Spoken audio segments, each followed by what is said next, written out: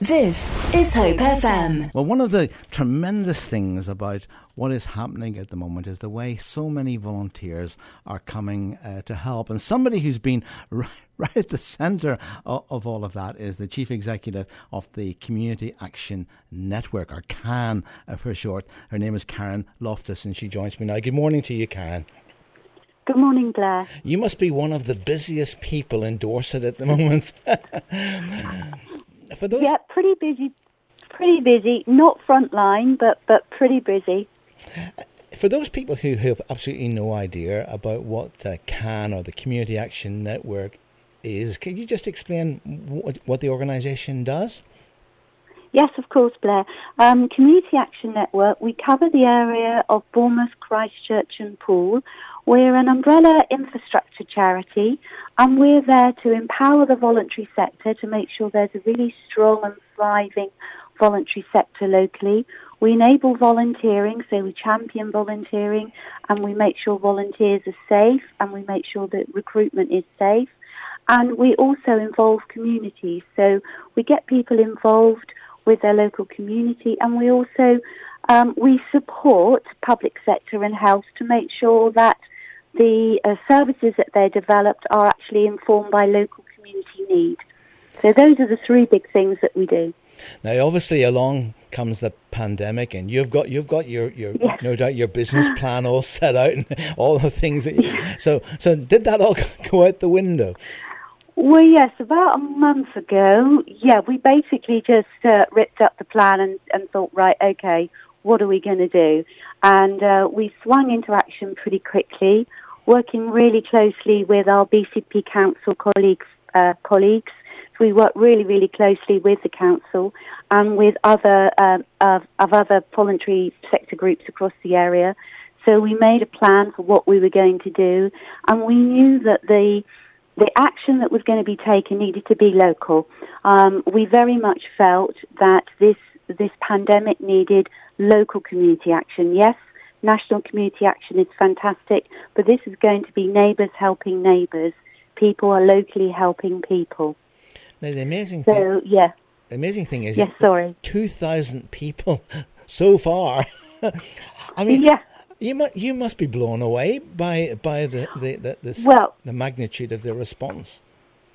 Well, Blair, we put out a call, say, does anybody want to help? We put up a very easy to complete form on our website, which is can100.org. And, we were getting 200, 300. Every day it was going up and up and up of people saying, yes, I want to help. And, that was coming from all sectors of the community, all ages. We've been absolutely blown away with the amount of people that want to help. We've been making sure that some people already have what's called a DBS check, which checks to see your background, that you're safe to volunteer. So we've been doing a lot of work with that. We've been helping people to sift them into various volunteering roles, if you like. I don't know if the word sift is a good word, but that's what we've been doing. So far, 528 people have been deployed by BCP Council. That is part of their fantastic community resilience work that we're doing with them. So they have a helpline, and I'd like to give the helpline number, if I may. Oh, yes, please do. The helpline number, if you need any help across the Bournemouth, Christchurch or Poole area, is 0300 123 7052. So far, the council have received over 3,500 calls for help and have been able to respond to everybody. So the volunteers at the moment, first off, Blair, we felt we needed to make sure people had food. That was the main emergency that we had when we first started doing this. Yes. We didn't want any vulnerable people or older people who were having to shield themselves to go without food. Next came medicine. So we're working with pharmacies across the whole area, and we've deployed 31 volunteers there to help people who can't get out, who are shielding themselves, to enable them to pick up medicines. And then the next phase that we're doing, we've just started last week working with Primacare. Prom are a fantastic local charity that support older people, and they're going to be they are developing a befriending helpline for older people. And last week we deployed 29 new volunteers to be at the end of line for older people who are feeling lonely and isolated, which must be terrible if you're an older person, on your own, living at home. By the way, older person is over 55. Just going to drop that in there for some of us who don't think we're older. Shall we just say that? So yeah, there's been an amazing response, and my organisation have been there. We've produced some guidance. So if you're one of our new volunteers, you'll get some do's and don'ts of what to do. We've produced a code of conduct. And we're also part of a group of local charities and council and NHS who are all trying to work together to help our residents locally. Now, obviously, it must be a logistical challenge, huge. I was going to say nightmare, really, but you haven't approached it as if it was a nightmare at all. You've been very practical and diligent and so on. But I mean, you have a small staff, Karen. How have you managed to cope with the deluge of calls? Not to mention, of course, the deploying of those people into so many areas of work. Well, I've got a brilliant team that we have been working quite a bit. I have to say, I think when this is all over, we're all going to have a holiday or have a lay down in a dark room.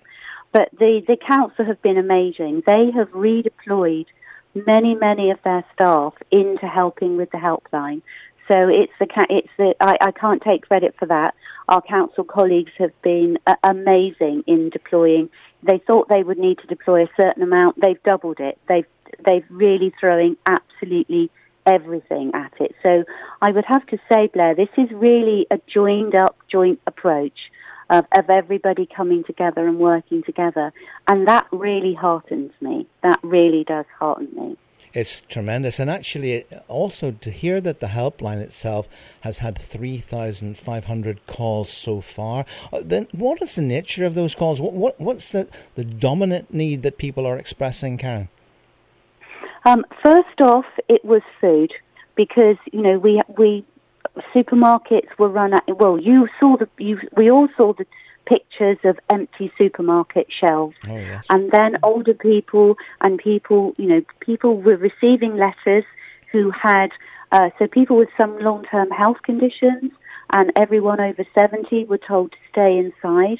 Now, if you didn't have much food in your fridge, you were stuck. What were you going to do? Well, we were there. So right from the word go, from day one, we were there saying, okay, we can get a local volunteer who will drop food at your door. They will put carrier bags at your door of basics that you need. They ring the doorbell, step back. In fact, I watched a volunteer deliver some food to one of my neighbours recently, which really, I was like, yes, it's happening. It's actually in action, and I can see it right across right across from my house. And so it was food to start with. And I think now we're looking at, then it was medicines, making sure that people get their medicine. That's not perfect. I can't say that is perfect yet, but we are getting there, because sometimes, Blair, we're having to rewrite the rules here. Oh, yes, I know. Because, our country is set up, we do love a rule, don't we? And that's fine. But actually, in these circumstances, this is where some of our health colleagues and our council colleagues have spoken to us, and I've said, well, we're going to have to do a bit of a risk assessment and rewrite some of these rules.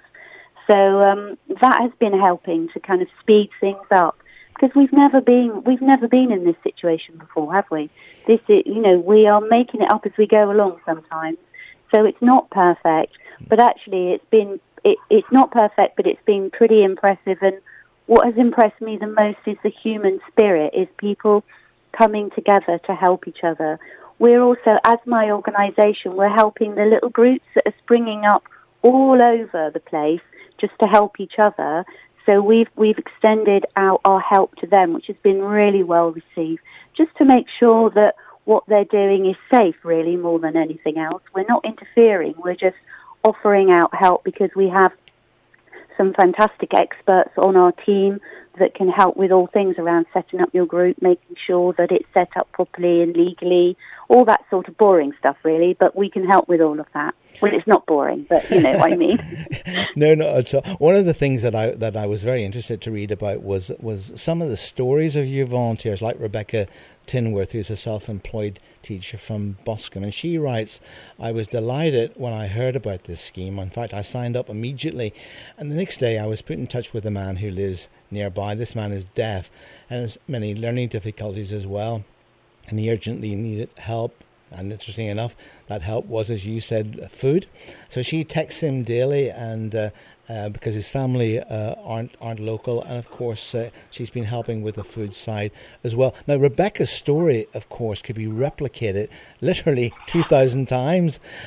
For the volunteers themselves, I mean, what sort of feedback are you getting from them? Because clearly they themselves are putting themselves on the front line as well, aren't they?